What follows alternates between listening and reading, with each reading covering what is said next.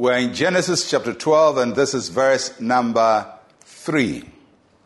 I will bless those who bless you, and I will curse him who curses you. And in you all the families of the earth will be blessed. God undertook to validate Abraham. He promised to stand by Abraham and treat people as they treated Abraham. He had called Abraham from his father's house, and he's taken Abraham to a place that he said he would show him.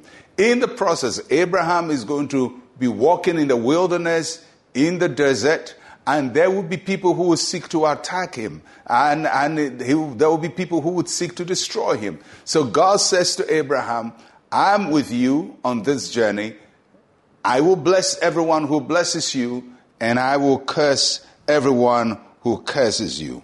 So, in essence, God is saying, I will treat people as they treat you.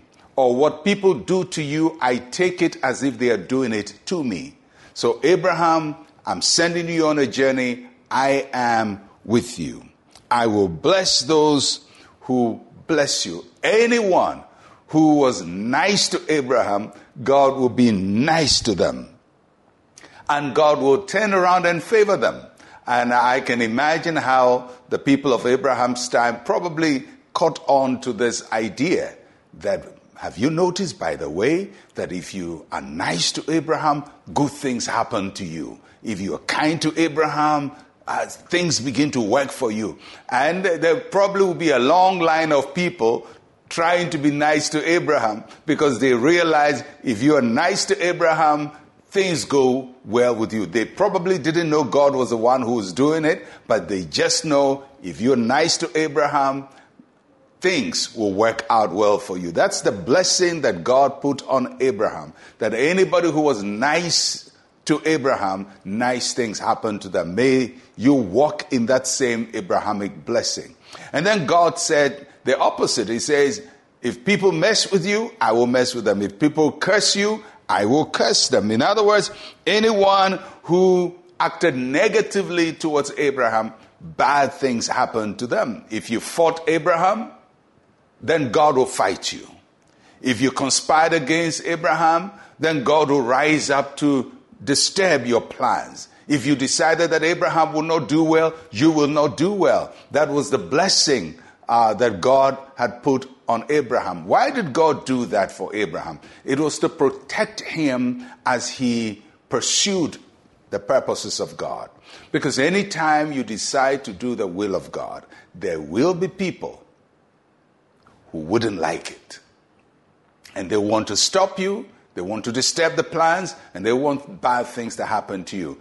But be assured, if you're on God's mission, if you're obeying God and you're walking in obedience, then God has your back. He will protect you by treating those who treat you well with blessing, and those who try to disturb your life, God will disturb their life. And then God said to Abraham, in you, all the families of the earth will be blessed. In other words, for now you seem to be like a small guy in a small area, but very soon the entire world is going to be impacted by you. And hasn't God fulfilled that promise to Abraham? The descendants of Abraham, both natural and spiritual descendants, have blessed the entire world. In every nation of this world, there is somebody connected to Abraham. That promise of God has been fulfilled. God is a faithful God.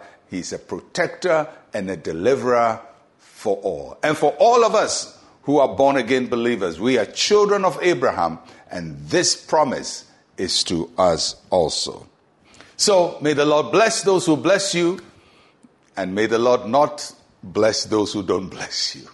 Let's pray. Say with me, Heavenly Father, make my life a blessing to many others. Make me a blessing to the world. In Jesus' name, amen and amen. The Lord bless those who bless you. I am Pastor Mensa Otabil. Shalom, peace, and life to you.